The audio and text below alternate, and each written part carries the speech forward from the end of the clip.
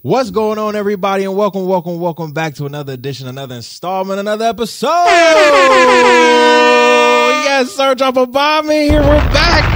Oh, you know you couldn't keep us down. Listen, welcome to another edition, another episode, another installment, another episode, of the Black Men Win podcast with your boy, Ty the Pod Guy. We are here again, March 1st. Well, I'm sorry. We're recording March 1st. This will come out March 2nd, but I have a dynamic interview today, and why you may see this face on here, and you're like, this is the Black Men Win podcast. What? Why is a woman on here? Well, if you follow the podcast on Instagram, in conjunction and in celebration with Women's History Month, shout out to all the queens out there, I wanted to bring a specific type of series here to celebrate and give flowers to our Black women. So this is the Black Women Win series all month of March, okay? And we will be interviewing 5 dynamic and just amazing Black women from all walks of life who are, to me, not just intelligent, inspiring, motivational, but really can, with the questions that I have, can really dig deep into the conversation with being transparent and honest. So, per first question, because I was literally about to introduce her, but her first question is literally letting the interviewee gas themselves and introduce themselves to the podcast family. So I'm going to let this beautiful soul introduce herself. Wow. Okay. So all pressure. I remember the song used to say the gas pedal. You got your gas pedal. Let me tell you how my foot step a little bit, because that's not my move most times. Come on now. Hey everybody. Hey y'all. Hey, all my people, welcome to the show. My name is Coach Tiaja A. For those of y'all that know me personally, I'm Tiaja. Y'all might know me as T or T Baby. Either way. T Baby. I am a multi-talented entrepreneur. Yes. Last year or the year before, when we started COVID, we called it an edupreneur. Yes. You work in education and you do a little entrepreneurship. Right. So I'm a healthy blend of all of those things. I work with people in finding their life purpose. Mm-hmm. And I also help people kind of navigate those weird waters through higher education, because it is a little dicey, a little murky. But then on another professional tip, I started working in financial services as a life insurance broker. Yes, and now I'm pivoting in that realm to start talking about some social justice issues within life insurance. So I've actually enjoyed a full calendar year. I'm about to wrap up into year 2 in working as a life insurance broker. Wow. Can we just give a hand clap for that? Can we just give a hand clap for that? Now, I've known Tiaja, oh God, Lord have mercy. It goes probably all the way back to my freshman, sophomore year in college. You know those sisterly mothers that just kind of take you under their wing and take you in their womb and just like, oh, I'm going to nurture you. You understand what I'm saying? Because you're a soul that I don't want to see, go over to the wayside. Tiaja was one of those for me. It's not, and what, from the school that we're coming from, it's not a lot of those around. You understand what I'm saying? And so Tiaja for me was a light. I don't ever thought I've said this to her face to face or even, Zoom to Zoom. Right. But she was literally probably one of my biggest and first supporters when I started in the entrepreneurship game. Supporting, coming on the shows, commenting, liking, subscribing. And I mean, I'm to where I am now, to where I was, she kept doing that. Right. Even in her journey. And again, I told her off camp, I said, I keep up with you, but I can't keep up with you. And see, the people who know me are like, yo, I can't keep up with you. I'm like, because I follow people that I can't keep up with. You understand what I'm saying? Like, people tell me, oh man, you doing a lot. You dropping episodes here, episodes there. I'm like, because the people around me, the people that I look up to are in every field doing any and everything. And specifically when it came to Tiaja, she, to me, used the educational field and the path to literally like open doors to new pathways. You understand what I'm saying?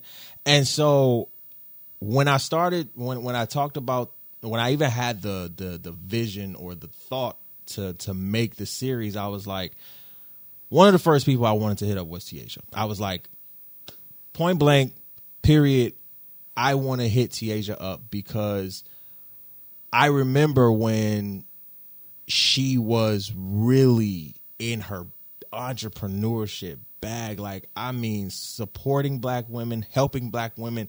Literally, when she says life insurance, you feel what I'm saying? Like, she's helping people financially out here. She's helping us out here financially. And I'm like, what does she do? You know what I'm saying? Like, I'm like, she's everywhere. You feel what I'm saying? Like, where are you? Like, you back in Michigan now, right? Listen, my people. Okay, so my friends now call me Carmen Sandiego, and they text me like, "You're the girl of Carmen." Like, that's an ongoing joke now because just 2 days ago I was in Atlanta. Right. Just 2 weeks ago I was in Tampa, and the week before that I was in Charleston. So, there was a time when I prayed for the life that I have right now. Right. When people tell me I need to slow down or I need some stability, I look at them sideways because I'm like, you weren't in my prayer closet with me. Like, God gave me, like, literally the desires of my heart. So I stay going because why? I can. Come on. Come. Because you can. Because you can. And I am, like, I had posted on Instagram the other day, like, I thank God literally every day, especially Mondays now. Like, I actually don't dread my Mondays anymore. Absolutely. Because I know that I'm doing all that I can to build the life that I want. Right. And I'm proud of that. I didn't even realize that you were watching so closely, but absolutely, something that people connected to me could be proud of and believe in as well. You know what I mean? Because that's what real legacy is about. Absolutely. So, I mean, I'm going. I'll be here. I'm in Michigan today, and I told myself I would be here for the entire month of March, so I could knuckle in and really dig in because I have some things that are about to pop off. So I guess come on now, exclusive. Come on. So yeah, there's no place like home, right? Absolutely. You know what? I haven't been to. When was the last time I've been to Michigan, particularly Detroit? It was for Cordell's graduation, and then I came back in June for my aunt's funeral. So I haven't been back since June, and I'm homesick. I'm not even gonna lie to you. I am very much homesick. I love New York. New York is great. Not gonna lie. New York is amazing. Okay. What part of New York are you in? You know what? This is my third borough that I've lived in the last year and a half. So I'm in the Bronx right now. And when I mean deep in the Bronx, I am in the hood. No disrespect to the hood of the Bronx. I love the Bronx. You know what I'm saying? But I'm in the hood. You know what I'm saying? But it's really been a journey. Moving out here, if you guys understand or know the story at all, 2020 was, of course, pandemic debacle. COVID hit like wildfire, of course, and that was my graduation, getting my master's year, and I'm living on my friend's couch, and I don't know what the hell is going to happen, right? I was supposed to go to Colorado and figure things out, and that didn't fall through, and I remember just sitting there, just flabbergasted, mad, just, okay, Lord, I literally tried to do everything you told me to do, and it still didn't work out. Now, what is next? And I remember Amber Hudson, my best friend, she was working in New York at the time, and per pandemic, she was actually remote. So she was living in Chicago with her parents, and I hit her up and just told her what happened, and all she said to me, and this changed my life. I'm not even gonna lie to you. She said, "Yo," because she's never like the type to sit here and pity me, right? When I'm sitting here, feeling bad for myself, she said, "Okay, I got a plan. I'm going to come to Grand Rapids, and we're going to drive to New York. 13 hours. Well, I made it a 10-hour drive because I was driving like Speedy Gonzalez. But I made it a 10-hour drive. Oh, yes. Yes, ma'am. I made it a 10-hour drive. I was not trying to be on that road for no, we out. Like, we out of here. And that was it. That was the beginning of this. And so to see everything kind of come to fruition, it's just like, wow. I know I wanted to be in New York. I wanted to be in New York this year, right? And I was like, oh, this is crazy that I'm here maybe a year or two earlier. So it's been a journey. I'm happy to be here, and I'm happy that you are on the show. Like, literally, we are here to give you your flowers, Ciaja. You are an amazing mentor, educator, dare I say philanthropist in a way? Dare I say? Dude. Speak to me, Lord. Okay, because I'm just seeing the way that you're moving and the way that you're connecting with people. Right? You always had that ability to really connect with people on a deeper level, and I always loved that about you. So we are here to give you your flowers and say thank you for being who you are. You feel what I'm saying, Queen? Thank you for being who you are. You feel me? So, going into this, right, I don't know if you've ever listened to the Black Men Win podcast, but the podcast is literally for us as Black men to have a open, transparent, and honest dialogue about Black men, right, and what we go through in our minds and our bodies and things of what we talk about here is very just like spiritual, mental, emotional, everything. So, per the second question, I want to reverse it. Right.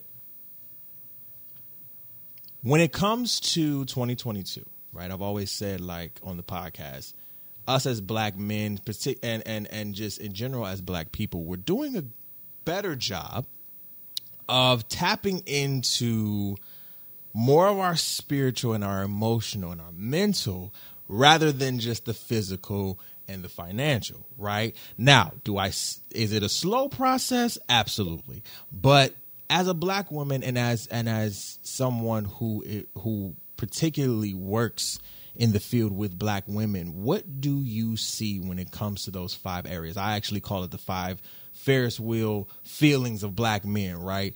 But in this case, I will call it the 5 Ferris wheels of Black women, right? What do you see in those 5 areas of being spiritual, mental, physical, financial, and emotional? Do they coexist? Do we put too much? Do Black women put too much into something other than that? Or are you guys tapping into each one, or you specifically? That is such a loaded question. All of it. I do, because it's so many different layers to unpack and really think about, right? Right. 2 semesters ago, I took a class on Black women again. Mm-hmm. I haven't taken a class like that since undergrad. And believe my frustration that I started undergrad in 2009. And it's not until 2020 that I took another class that was even offered. Like, let's talk about that. Some institutions don't even offer the opportunity to look at Black women as a group that's worthy of scholarship. Absolutely. So when you start talking about like the mental, the physical, and the spiritual, like every other field, every other group of people is worthy of scholarship, but Black women is one of the most underserved groups, even in the world of academia. Absolutely. Right? Absolutely. So understanding those pressures, right? So let's talk about society. Mm-hmm. We are very familiar with Black women being strong. Yes. And the strong Black woman trope. Yes, ma'am. Oh, yes. and we celebrate it. I mean, baby. And we love it. And I'm not saying that's not something worthy of celebration. Right. Especially when you think about Big Mama or, you know, your auntie or somebody that has endured a whole lot. That's almost a badge of pride. Right. But quiet is kept. There's more Black women stepping forward, talking about the weight of the strong Black woman. Right. Right. Because it's almost this false narrative of, I can do everything, but I don't have the permission to tell you that I actually can't. So when I took the class, it was almost Black girl therapy for me to know that there's sisters in the world of academia that have stepped away from academia Yes. to put pen to paper, put poetry, put prose together to talk about the ways that Black women experience healing, Right. the way that Black women lean into one another. Okay, so we talk about Black girls all the time having groups and cliques and stuff like that. You know, sometimes they get messy, but in real life, they give therapy. Like Right. it really provides a space for healing and a real opportunity for some of us, if we're open to it, to challenge one another's thought processes and the way we view the world. So I think from what I've seen, and honestly, that's part of why I started my podcast, She Speaks, right? Right. Short pub. Right. She Go check Speaks. that out, please. It started off as a research paper, y'all, that I needed to do in my master's program. But the acronym itself says she shares personal experiences to advance the knowledge of self, spirituality, and success. Whew. So I as love that I was podcast. doing my research, thank you. And it started healing me. And I never thought that learning about how different women have overcome, even when we start talking about sex Yeah. and sexuality, the way that we look at the binary, and I'm not going to get into it super deep because I don't want everybody to know what I know. But what I do know, the way that we view sexuality on Black women, we expect Black women to be overly sexual or super, super chaste. Right. Like there's no room to, well, now we're creating room. And, Right. and I think Right. that's the difficult part. Within Black women, we create room for ourselves, but these outside opinions usually are coming from some space of either privilege or expectation that's being projected on Black women. Like, oh, you like it like that, you must be a fill in the blank. Like, Right. being that enjoys, we'll just say chocolate cake, for example. Right. Rather than me being a human that enjoys chocolate cake, I have to be now called a name because now I'm unworthy to have desires or to like something. So those weird spaces, and this is something that I've noticed too, that Black men and other biopic folks deal with as well, as that stereotype threat, those expectations of behavior. So like I said, the research and talking to other Black women has become more therapeutic because when it's just us, we can talk. Right. We don't judge. If we do judge, we laugh about it. Right. And sometimes we hurt one another, but the healing space that all of us are in is unlike any other. I tell my former students all the time, they don't realize how this generation that we're living in right now, the one behind us, is the most educated and the most blessed because they have words, Right. they have experiences to pull from that didn't exist 10, 20 years ago. Right. Like Right. gaslighting wasn't even a term. Yeah, that's facts.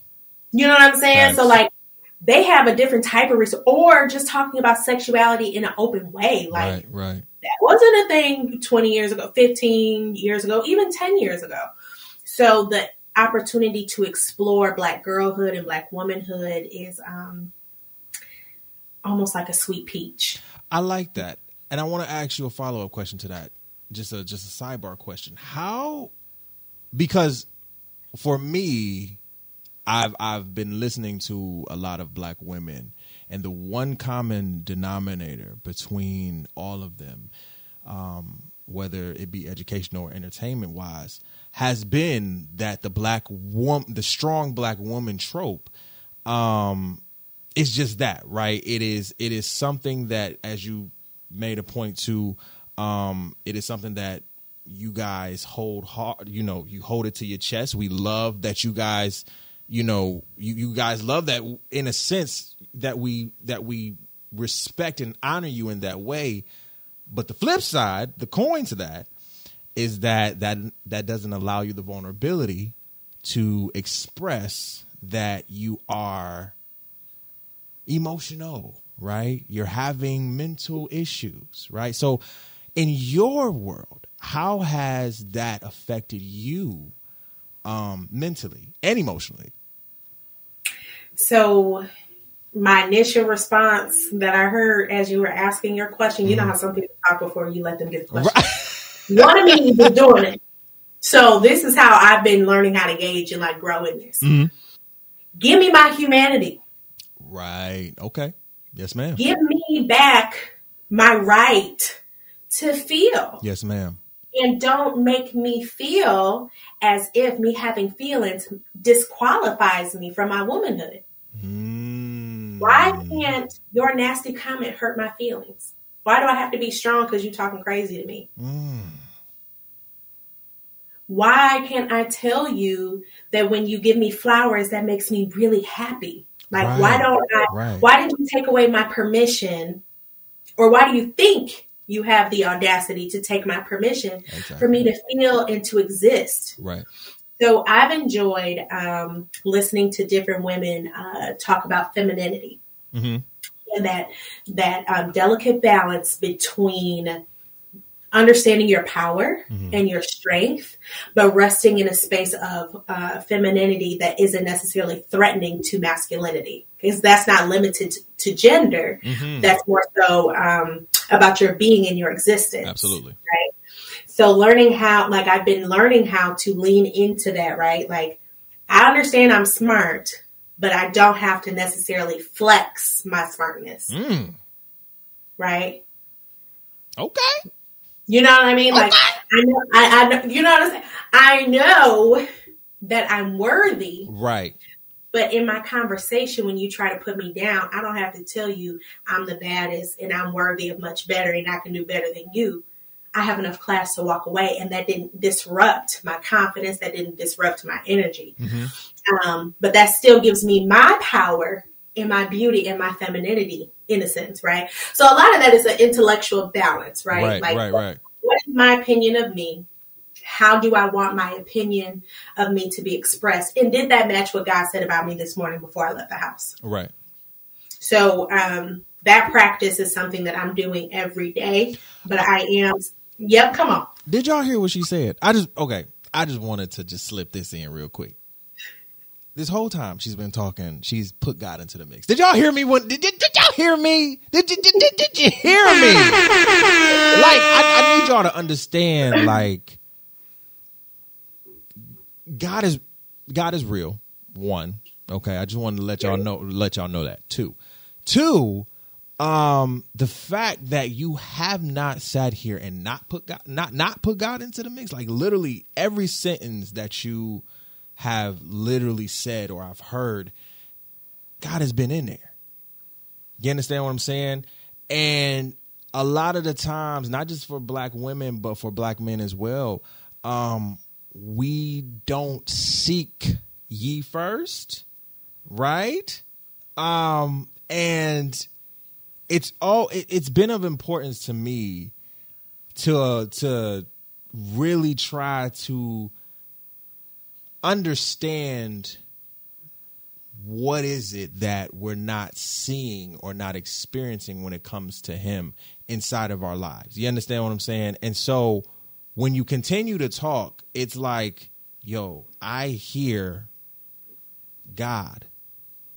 Did y'all not just hear did God sit here and say, that's how I want you to walk out the house today? Not how you wanted to walk out the house today, but how God looks at you. And trust me, I'm on a fast this month, right? So everything for me is listen. Let me tell you something. That thought process will get you all the way together, because personally, I realized how much of my personal journey was walking in direct contradiction of what he said about me. Okay. Everybody has that one ex that you probably know you don't need to go back to or text. Okay? Get that person in your mind. That's the one. Is that really God's the best that he had for you? Right. Like, is this really the abundance and the promise he has set up? Right. Or was this what you thought you deserved? And every time I think about that, I be like, dang, T, that's really what you think of yourself?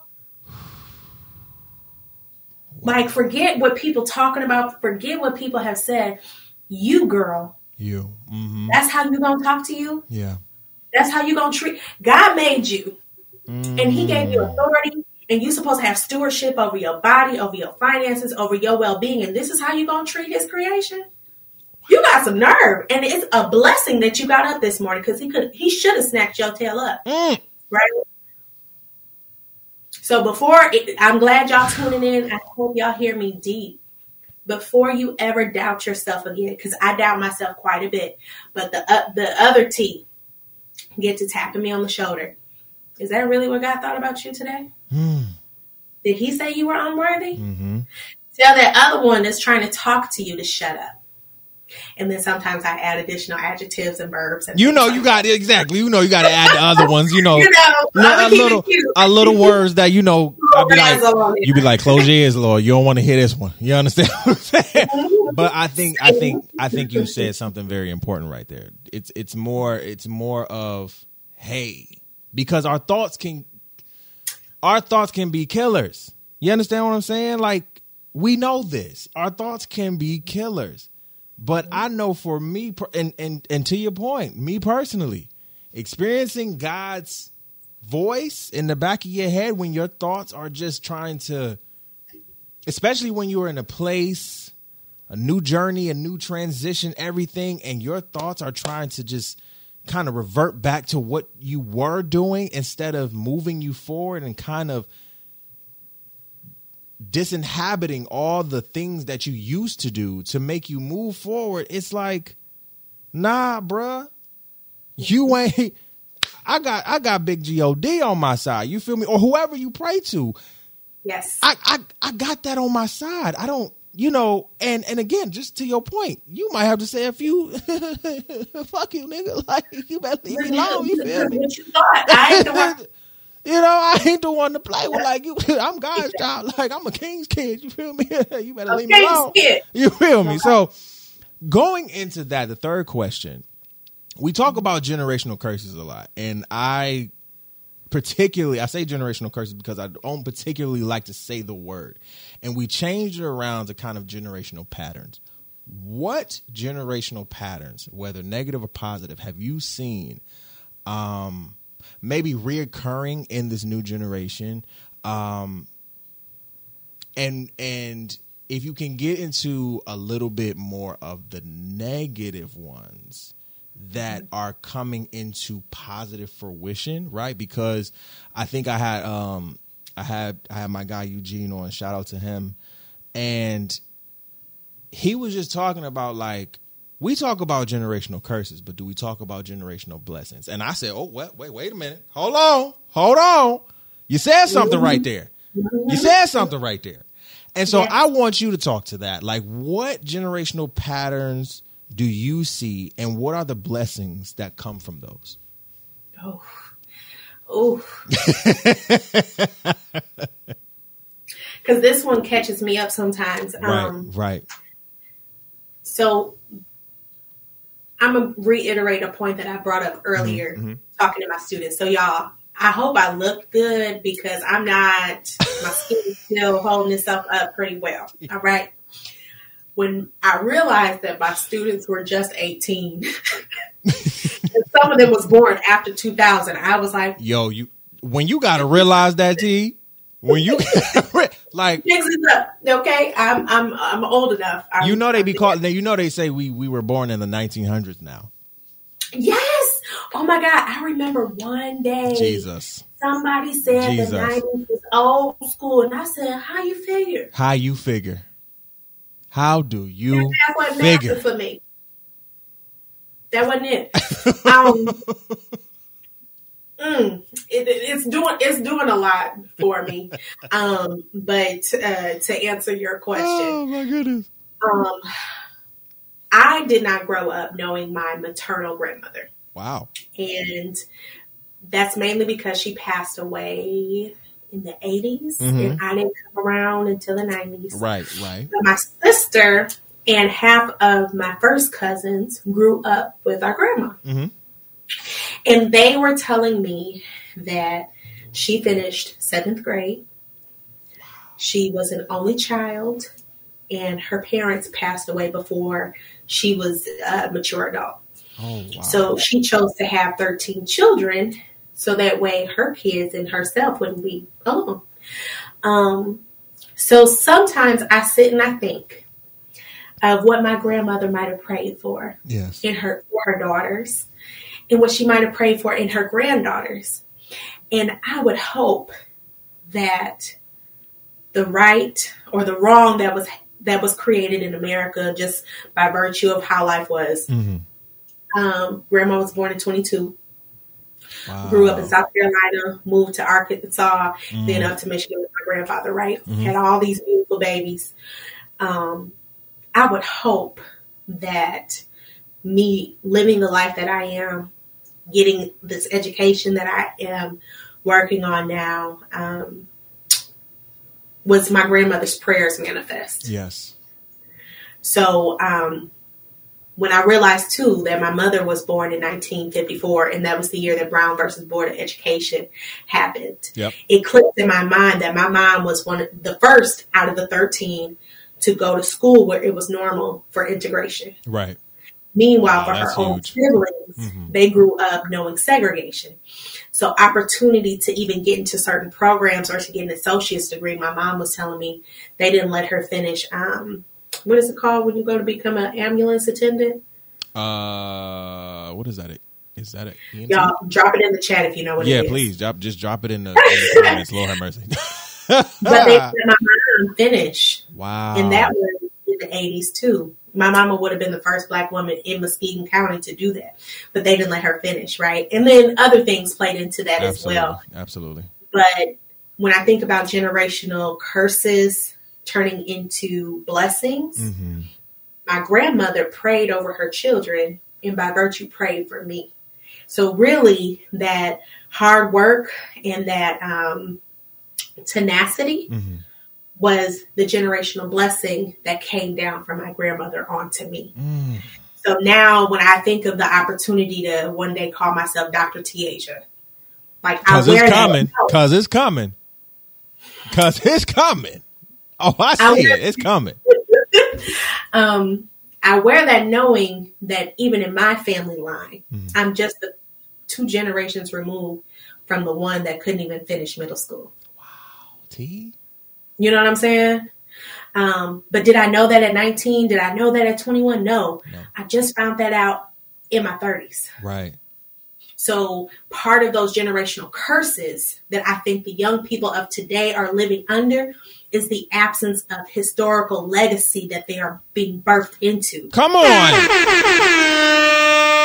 Because that's a word. That's a word. Can we talk about that real quick? We love to shame this generation for being entitled, right? Yes. I say they might be, but they aren't without cause. Right. They are entitled because somebody sweated really, really hard, opened up opportunities for them to not have to worry about anything. Yes. So on some sides, they were born into generational blessing, not knowing the curse that was broken before they got here. You better get me together. You know what I'm saying? So like, even just in their existence, like I was sharing with my cousin one day, he was mad because his kids had an attitude because they weren't going to Florida for spring break. And they went every year. And this year, they were planning on buying a bigger house to surprise the kids, you know. So he was like, my kids all entitled, blah, blah, blah, blah, blah. I said, pause, cuz. Do you realize that you created a world for your kids that they don't know anything but that? Like, you don't even realize the beautiful life that you blessed your kids with, and you resent them for loving the life that you worked hard to give them? And you didn't teach them. Yes. And it's to that, like, it's because we want to see them struggle the way we struggled, right? Like, let's keep it a bean. To your point, this generation is very entitled. But to your point, we've created that life for them in a sense. Yeah. You understand what I'm saying? Because we don't want them to. And for me, I know when I bear fruit and have children, I don't want them to. And let's not, and I don't want to say I struggled like crazy, but there was struggle amongst my journey, right? I don't want them to sit there and struggle the way I struggled. Now you're going to go through and you're going to face adversity. I'm a hold you down, right? But the new struggles that are probably going to come up in their lives, it's like, I don't think, T, that it's going to be as massive or as crazy, or maybe because we're older, right? We're seeing it as it's not going to be as painful as it was for us, right? Yeah. And what I'm hearing from you is basically we struggled for them to kind of be entitled in a sense, right? Am I wrong here? No. So like we created the beast, but not knowing how to heal the beast. So in my mind, one of the ways to ratify the problem is to teach them the legacy, right? Right. And to help them be humble in their escalation of getting through things. Right. But I do think our generation kind of fails to be mindful of the America that they were born into. Like, we can't dismiss that this group had access to information and to different opportunities that just didn't exist. Right. Just in our age group. And Yep. we're only talking like maybe a 5-7 year gap. Yep. Furthermore, the stress that comes along with opportunity. We don't talk about opportunities and positive energy being a weight. We always talk about the negative stuff. Right. So we almost don't have the tools as the older generation to help them navigate this new level of trauma or concern of affirmation through social media, because affirmation through social media wasn't necessarily hitting like it is now. No. We had MySpace. No, because I tell people, I tell a lot of my cousins, my young cousins and everything. I said, before y'all was doing the TikToks and the Instagram, reels and everything and really popping out here, we were blogging with a crazy looking camera that was low key to shit back in the 2000s and shit. Yep. And when MySpace and Black Planet and all of them started to come, those were our social medias. We were popping. But we didn't have those same struggles, though. No. In a sense, go ahead. I was going to say the bullying for us back then, or like the relevancy for us back then, was still in person. Exactly. Like, it wasn't like, I was talking to a woman about her son who kind of isn't really trying to pursue anything with college because he's not seeing the affirmation with him posting on social media, because he's going into rapping. Like, he's going to be a musician, right? Gotcha. But people aren't really engaging in his content, whereas his friends at school that do it get views, replays, So he be deleting his content because he's just feeling that insecure, and then he gets depressed. And her as the mom doesn't really know how to coach him through that, except like, you got to keep going. So it's almost like that toxic positivity, right? Right, because what else can we say? You got to keep going. I don't know it. That's it. I don't know. Like, what do you think? Sidebar question again. To that point, how does a mother help a child in that situation? Or how does a parent help a child in that situation where, again, to our point, when it comes to, because our generation really created social media, were the test dummies for social media, right? The ebbs and flows and everything. And now we're here, 2022. We got Twitters, we got the Pinterests, we have the TikToks, we have the Facebooks, metaverse. We have Meta, right? We have all of these social media platforms, apps and games and all of this technology. And to your point, if an 18-year-old or 17-year-old is in high school and trying to pursue something and is not getting the views, doesn't have the thousands of followers, and maybe the blue check mark, it is something that I've had to come to realize, like, people really get depressed over and really get sad over. So how does a parent navigate that? Or in your way of thinking, how do you think a parent navigates that? Especially when we're talking about parents who are coming from the generation maybe a little older than us, and then our generation who are parents. Like, how do you navigate that?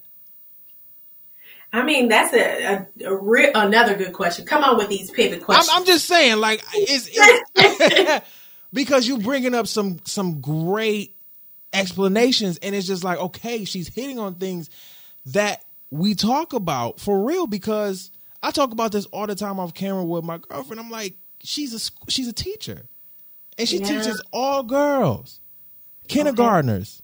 You understand what I'm saying? And she's like, babe, sometimes these girls ain't getting it. You know, they worried about, and I've seen her teach remotely, right? See, I'm not gonna lie to you. These kids are worried about the screen, the likes, the views. I need followers. 10 years old. I got like 10,000. Like it's kids out here who got more followers than me and you combined. A whole new world. You understand? They don't even know that song. How about that? How about that? And it baffles me that they, and no disrespect, but it baffles me that most of these kids can't even know their ABCs. Mm-hmm. You understand? Like, it hurts me something like somewhere in here. Mm-hmm. Because when we were growing up, again, to your point, we were still in person. Classes, everything. We didn't have the luxury. We didn't have the pandemics going on. Like, we had things going on, but everything was still in person. Phones were like sidekicks and razors and your top 5 on T-Mobile and all that. Like, these kids will never know that. They will never know that. So it's just like a question is, how do parents navigate that? They're going to try to do the things that they were taught by their parents. And it's like, you can't really do that in this parenting generation now. Am I wrong? You know, okay, so let's qualify all of this. Since you and I aren't parents yet. Right. Like, we're always going to be from the outside looking in. Absolutely. So for those of you that are tuning in, no disrespect, that are parents, we are not sending for you. No. But what I can say that I admire, my line sister Mariah mentioned that she raises her daughter, who is, Jalen's older now. I won't say her age, but she's under 10. Okay. Right, we'll just say that as a frame of reference. She has always talked to Jalen as if she were not necessarily an adult, but a human. So she didn't really do the baby talk thing. She always knew that if she talked to Jalen about something that was very big, like, let's say racism, like, that's a really big conversation. Absolutely. She trusted that at some point she would start understanding those different elements, right? Right. Then she went on to describe how her child was a human, having a human experience, and if she, as the parent, could have bad days where she wanted to cry and didn't want to talk to anyone. Right. Why couldn't her daughter get in the car after a bad day at school and not want to talk to her? Right. So I don't know that we always look at kids or children as humans with the right to have feelings or to not know how to process their feelings. Mariah made it a point to say, my 5-year-old has feelings and doesn't know what to do with it. Let me help teach her. So Mariah spends a lot of time embodying what it means to be angry or how to express that anger. So I think as parents learning how to work shoulder to shoulder with schools or dealing with social media, I think that level of vulnerability that builds trust is really hard, especially for Black men and Black women, because we traditionally, historically, it was not safe for us to be vulnerable. It was survival. And like, I'm circle back to that. We are coming out of this survival mode.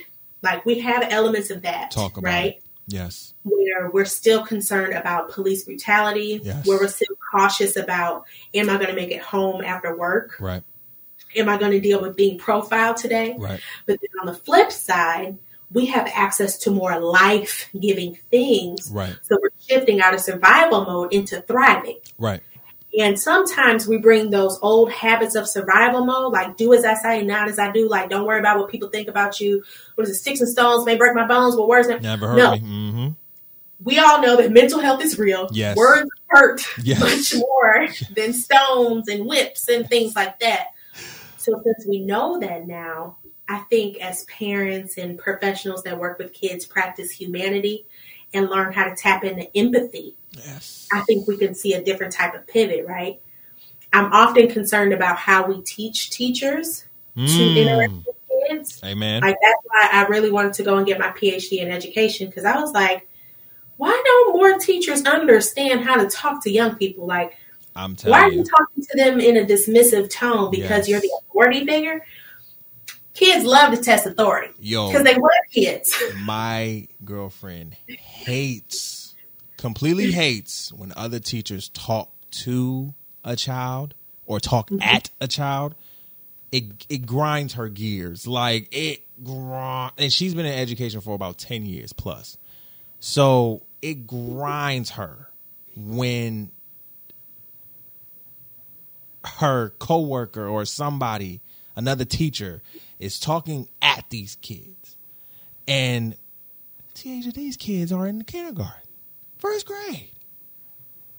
I'm like, wait, whoa, pause. You can't talk to these kids like that. They're human. And I said, the same way you talking to them, they're going to remember that. And they're going to sit here and say, it's okay for me to do that because my teacher did that. It's okay for me to sit here and talk crazy to you like this because you understand what I'm saying? So she tries different methods. She doesn't sit here and, now if they acting up, she gonna get it right. You know what I'm saying? But there's, to your point, it's like we have to do different methods. We have to try different methods. And as black folks, black men, black women, black parents, it is okay. Let me say this. It is okay for us to try different things and not the traditional. Because as we have seen in a lot of our communities, the traditional way of doing things has kind of put a trauma on us. Am I wrong? Let's talk about tradition, though. Well, let's talk about it. Tradition, like I said, that's survival mode. Absolutely. So that's almost like this sense of obligation to bring yesterday into my present and for it to dictate my future. Right. Even though we know where we came from, that doesn't necessarily mean that you are limited to what you're doing now. Absolutely. Like, why penalize your child because they don't have to get a switch off the tree? Jesus, I hated those switches too. Let me tell you. Like, why do they have to pay the penalty because they ain't doing that no more? Exactly. Or let's talk about this on the flip side. Yes. Some of these young people are functioning adults. Can we talk about it? Because the cares of life have dictated them to learn how to move as adults, move as professionals in different things. Like, I had a little preschooler. This was years ago, y'all, like back 2012, 2013. I had a preschooler that had learned how to steal and make sure that nobody saw him. Because the life that he was living then had dictated that he needed to learn that skill set. Right. So sometimes when we sit in a seat, I feel it. Thank you. Come on. When we sit in a seat of higher looks or authority, or we think we have privilege over somebody, like teacher to student, we think that's a positionality of authority, or men to women, or women to men, depending on which vantage point, or non-gender conforming to heterosexual individuals, right? Like sometimes we always try to make one better than the other. You miss out, and your judgment often comes amiss because, like the Bible say, you miss the speck in your own eye. Come. I'm just saying. Hello, y'all heard me? I'm just saying. Okay, because why are these kids bad? And why are they not listening if you aren't listening to their needs? That part. If you're the elder and you're the authority, how are you not modeling what they need to know? But they're supposed to trust you and listen to you, and you talking to them like an adult off the street, and you cussing at them. Right. Oh, okay. I'm a kid. Oh, okay. But no, you're right. Like, we cannot. And you know what? I'm not gonna lie. Back in the day, it wasn't as much of a thing as it was now, where you can't talk to children like that, right? I was talked to like that when I was growing up as an adult, right? At like 9, 10 years old, 11 years old, right? Because they see you and they're like, oh, you growing up, you can hear all of this. And it's like, no, I kind of don't, right? But it's a thing where, again, to Tiaja's point, you don't have to bring the past into the present or the future. You understand what I'm saying? And so that is going really into our fourth question. How can Black women, and maybe this can be a community thing as well, but particularly how can Black women individually and as a collective help the next generation of Black women coming up in this generation? Because it's a lot, right? Even and going back to what I said in the beginning of the podcast, when I asked the second question, as a community, we are thriving, right? We're, as you pointed out, we're getting out of survival mode and thriving. However, there are moments where we tap back into survival mode because it's such a comfortable space to be in, right? Yeah. It's such a comfortable space to be in. We don't want to leave survival mode because, and to some people's points, people aren't surviving, right? Like it's a thing where, damn if you do, damn if you don't. Mm-hmm. If I live, I just might die. If I stay in the survival mode, I just might die. How can Black women make it better for the little girls that are looking up to you guys? This is such a good question. And I'll start with the community first, because I think this is more of a community issue than anything else. Yes. Our community needs to recognize, and I say this respectfully, y'all. Respectfully. Because I'm about to step on your neck. Uh-oh. That Black women have always been taking care of the girls, the boys, our dads, our aunts, feeding. I can't disagree. I was raised by a Black woman who literally is taking care of my grandma right now and took care of my aunt up until the day she passed. So there is no disagreement in anything that you're saying right now. I need our community to see us, not just as the caregiver either, but we are producers. Yes. We are intellectual. We are Maya Angelou, like so many different poets describe what Black women are, but I need our community to tap in and recognize that, and not to continuously put us in a box as if we haven't shown up, as if we're not trying to show up, or as if we're not a good or a suitable helpmeet. Even the shaping of this question, right, almost could offer that Black women haven't been reaching down or reaching around the community. And right, exactly. You know what I'm saying? And I'm not necessarily pointing it at you, but this is just an in general kind of conversation piece that I've seen and heard people bring up. Like, how can we allow Black women to lift up the community or do more, right? Oh, no. Because I've heard it. What's that app? Clubhouse. Oh, God. Love Clubhouse, because Clubhouse, gives me some rooms that I love to get in, but I understand wholeheartedly.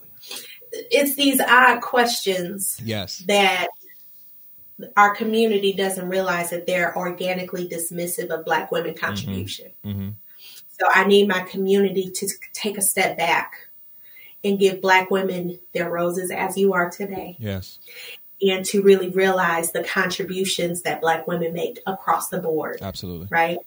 To the Black women, I say keep that energy, honey, because regardless if they see us, if they respect us, if they highlight us, if they give us the flowers, honey, we know how to grow them. We know how to plant them. We know how to put them in our hair. We know how to dress them on ourselves. Like, we have us. Yes, ma'am. And if we don't have us, we know how to create community, right? We know how to birth and carry things. We know how to carry weights, and we know how to let them go. Black women are good at holding grudges, but we're also good at giving love. Yes. And forgiving. Yes. Oh my gosh. Short rant. The biggest atrocity is America's dismissiveness of the Black woman to this country. Facts. And despite that, Black women love their abuser. We show up and we love this country. We pay taxes. Yes. Right now, Black women is saturated in the entrepreneurship market, Yes. right? The whole crux of capitalism, right? So even though you don't see me, even though you may not publish my work, you may not want to grant me degrees or whatever have you, all these barriers to success, Black women consistently are creating community and spaces for all people to be successful. And that goes back generations. And right? Man. And see, the framing of this particular question is, and I want Black women to understand this, the framing of this particular question is not to sit here and say, how can Black women do better? No, not at all. It is understanding that Black women have continued to be literal, as you said, producers and leaders. You understand what I'm saying? For me personally, and I wanted to do this series because being raised by Black women, let's put it now, no disrespect to my uncles and everything, love y'all, right? But if I'm honest with me, Black women have raised me. You understand what I'm saying? They have raised me. They have been mentors such as yourself to me. You understand what I'm saying? Not to say my Black men haven't. Y'all can go check out past episodes, but this ain't about us right now. You understand what I'm saying? They have literally been mentors to me. I can sit here and say wholeheartedly that I've had more Black women pour into me than I've had Black men. That's no knock. Mm-hmm. But that is important to me because I always had a feeling that I said, no matter what, I can sit here and learn a little bit more from a Black woman because she can tap into that emotional and she can tap into that spiritual a little bit more than a Black man. And that's just facts. Mm-hmm. That's just pure facts. And I'm going to go here. There was a class at Grand Valley and I forgot the Black woman teacher's name. She was a part of the Red Hat Association and all that good stuff. It was a Black women's culture class that I took. And it was probably my sophomore year in college. Best class I ever took. Because for me, I wanted to understand the mind of a Black woman. Because I felt like, these are probably the most intellectual beings, humans that we have on earth. And I'm like, I need to kind of understand where all this intellect comes from. Like, for real. I'm in there like, and let's just say I got a B+ in that class. Shout out to, you know what I'm saying? Shout out to that. You know what I'm saying? Because I want to know and get to the framework because I'm a docu-buff. And all the docu-series that I've seen about, when we talk about Black American history, Black women have not only been in the forefront, but in the back. And the fact that, for me, I don't hear too many about them and always about the men. I'm like, I love you, Black man. Love you, OG. But you wouldn't have no signs if it wasn't for that Black woman sitting there getting that glue, that poster board, going to the 60s version of IKEA and all of that. You understand what I'm saying? Right? Like going to the 50s and 60s version of Walmart and like you wouldn't have that. You wouldn't have the movements that we even see today. And so for me, I don't want this question to be framed as what can you do better? But it's like, no, we see you, or particularly me, I see it. But I also see that there are Black women, Black little girls. And I say this to my men when I ask them the same question. Because I asked him the same question. I'm like, how can we as black men, both individually and collectively, help our little black boys? Because now we are the aunties, the uncles, the godfathers, the godmothers. Hell, we're becoming parents. Yes. We're not young anymore. We're not the 21, 22s, right? We're getting into our 30s. We're becoming parents. We're getting into our careers for real. You understand what I'm saying? We're living life for real. We're thriving. We're not surviving anymore. And so with that comes a lot of change. And so all that we've been talking about, the traditional and everything, it's like, what can we do better for the next generation that's coming up after us? Because they're looking at us. Yeah, they can call us old all they want to. They can call us all. Listen, what I learned is you can call me old all you want to, but I know you're watching me. Just like I was watching mine. I really, like when I say keep the energy, like that wasn't me being facetious. Yes. We are authors now. We are working in political office now. Yes. We're judges. Thank you. I was just about to say we're judges now. Come on and get in my mind. We are judges. Yeah. We create coloring books. We create podcasts. Yes. We have open dialogues. We listen.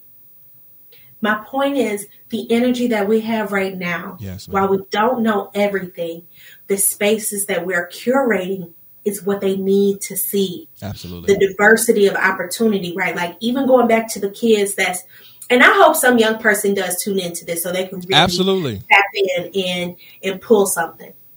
For the young people that's struggling with the likes or the engagement, it was a woman, life insurance client, y'all, in her late 60s that is a woman preacher. So, and we didn't even get a chance to unpack our societal standards and our double standards for men versus women in certain spaces. Like when you were talking about what women do and how we supported movements and stuff like that, I thought about Django when they were fussing about the Klan hat. Yeah. Okay. Women might not be perfect, but women been supporting men for a long time. A long time. But this woman, y'all, in her late 60s, I would argue she might have even been 72. Wow. But she's a preacher and a prophetic preacher. Mm-hmm. And she's not one of those type of prophetic preachers that prophesies all the time. And she was sharing her discomfort about not prophesying all the time because she too has been in Clubhouse and she too sees all these other prominent preachers getting more streams, more views. And she said that she stopped ministering for a little while because it just didn't seem like Facebook was a platform for her. Wow.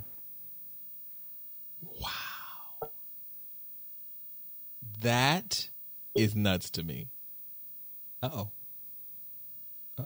Do we have some connection? What's going on? Oh, there we go. She's back. You know what I'm saying? Right. You are not alone. This is not an isolated experience. Even I struggle with that too. Right.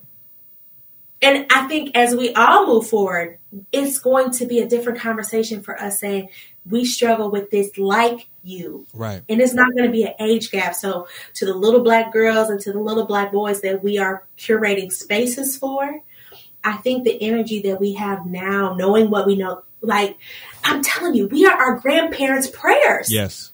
We have the patience, we have the fortitude to reach back and provide more resources for them to overcome. Right. That's all we shall overcome. That's still real. Yes. Because there's new things for us to overcome each generation. So right now it's social media. Back then it was trying to learn how to read. Amen. And let's keep it all the way a trio. If we go to the right school district, that's still an issue. Like you said that earlier. Mm-hmm. So I really feel like, to your point, the energy that we are bringing to the marketplace, the solution is us uplifting one another. Right. And not as either or, but both and. Right. You know what I'm saying? Absolutely. Black women uplifting black men uplifting black women. Yes. The only reason people don't know that black women sit in positions of leadership and authority and have been doing the work is because either someone tried to silence us or they said us talking at a normal tone was too loud because they didn't have any intention on hearing us in the first place. Now that's a bar. We're going to drop a bomb for that one. You feel what I'm saying? Because listen, that's a bar. And that's true. Oh, black women are too loud. They just got too attitudes and everything like that. It's like, listen,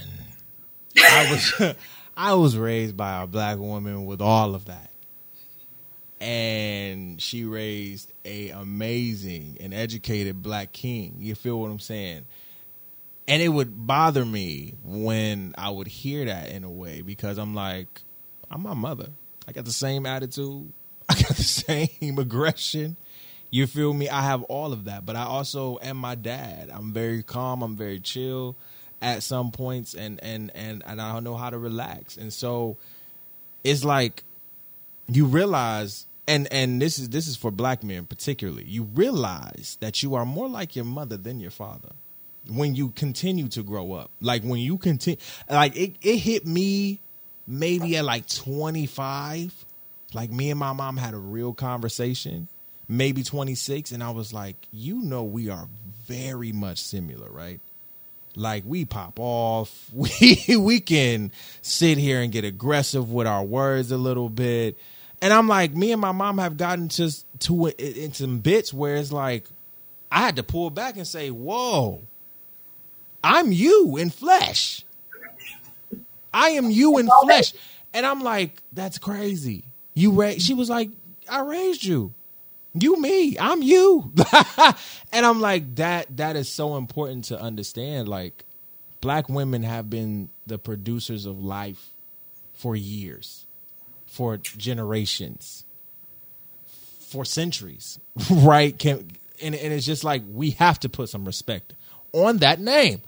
So going into the last question, T, when you hear black women win, right? What does that mean to you? I asked this question to my brothers that come on the show. What does black men win mean to you? When you hear black women win, what does that signify for you? Ooh.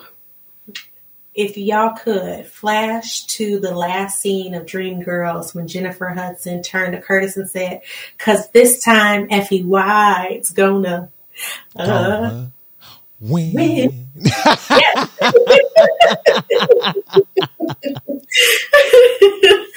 That is what I immediately thought of. Like, Effie, let's just use that metaphor for Effie to answer this question.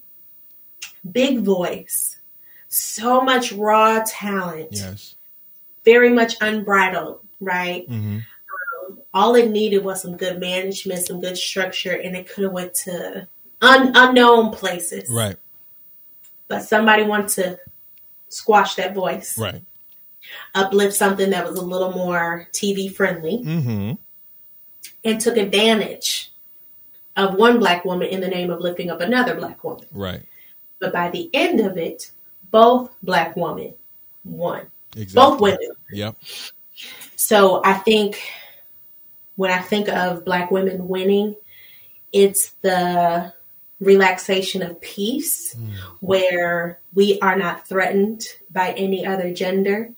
It's not a gender-verse conversation. It's a us and, like I was talking about before, like, women belong with, because we create community. Right.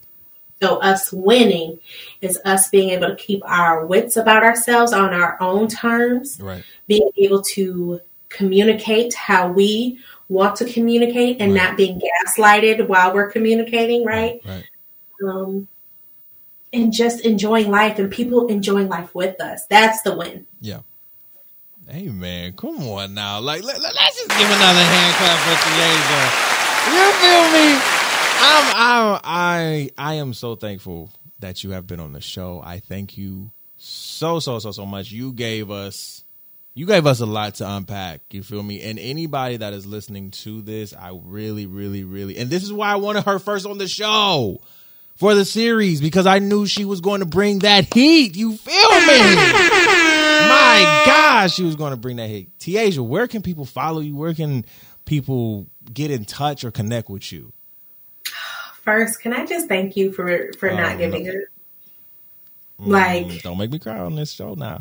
I'm not going to, I'm trying not to. Let me tell you, it is so y'all, let me give you some backstory to the backstory. When I was ready to launch my podcast, I went to, how he called me his mentor, I went to him as my shoulder brother, right? Like, we were in gospel choir together. Yes, ma'am. We hung out in some of the same offices together, Yes, but ma'am. I didn't realize he had gave me this space of elevation in his life. I see him as my equal colleague, right? Like, I'm talking to the people now. But to see the magnitude of your fortitude and all that you are yet becoming, and I see the hope on your face, and honey, hope looks good on you. It does. She's trying to make me tear up over here, and I'm trying to hold the tears together, Lord Jesus. No, but you are, and I'm so grateful, Thank and you. I'm so thankful that this podcast exists. I'm grateful that you were able to accommodate me and have me on the show. Like, Absolutely. the Black Boy Joy is doing it for me. Lord.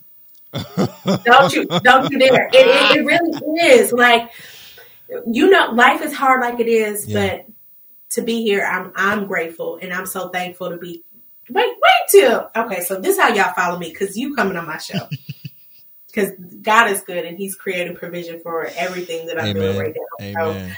So, y'all can follow my personal page. It's Coach T Asia A on Instagram. Now, if you're interested in following my podcast, where I do spend a little bit more time talking about Black women experiences, that handle is she.speaks with 3 S's at the end. So SPEAKSSS,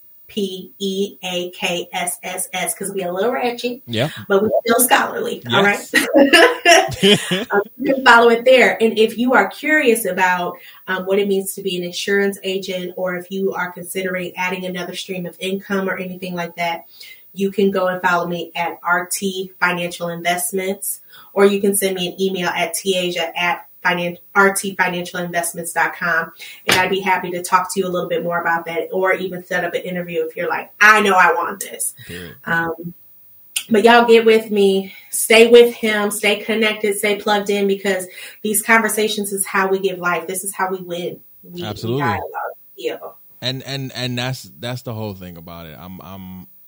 I it's weird because, again, this podcast started off as a blog to just literally celebrate, you know, my people, and particularly give a different vibe and a different notion and a different, I guess you could say, affirmation to Black men, in a sense, because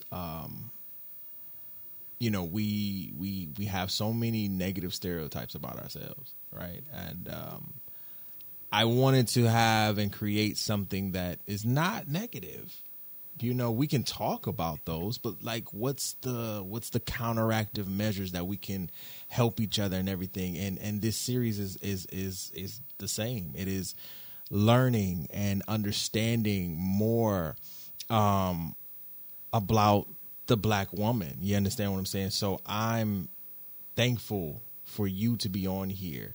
Again, Tiaja has been a mentor for me, a spiritual, like, provisioner, guide for me. You understand what I'm saying? Again, when we were in choir together, you understand what I'm saying? Like, it was, and for me personally, and I'm gonna go on a tangent in a little bit, Tiaja was always the one who could really, really, really, and I'm gonna keep it 100, really balance righteousness and ratchetness. You understand what I'm saying? Like, let me for real, right? We ain't gotta go deep into it, but I'm saying it was like, I was like, wait, what? But everybody, wait a minute now. How is she doing this shit? And I'm like, oh no, God, oh no, God, I want this. Because it is something to understand. It is something to really be, how can I say, really be just admired to and admired by, because you're so dope. And I want to thank you for coming on the show.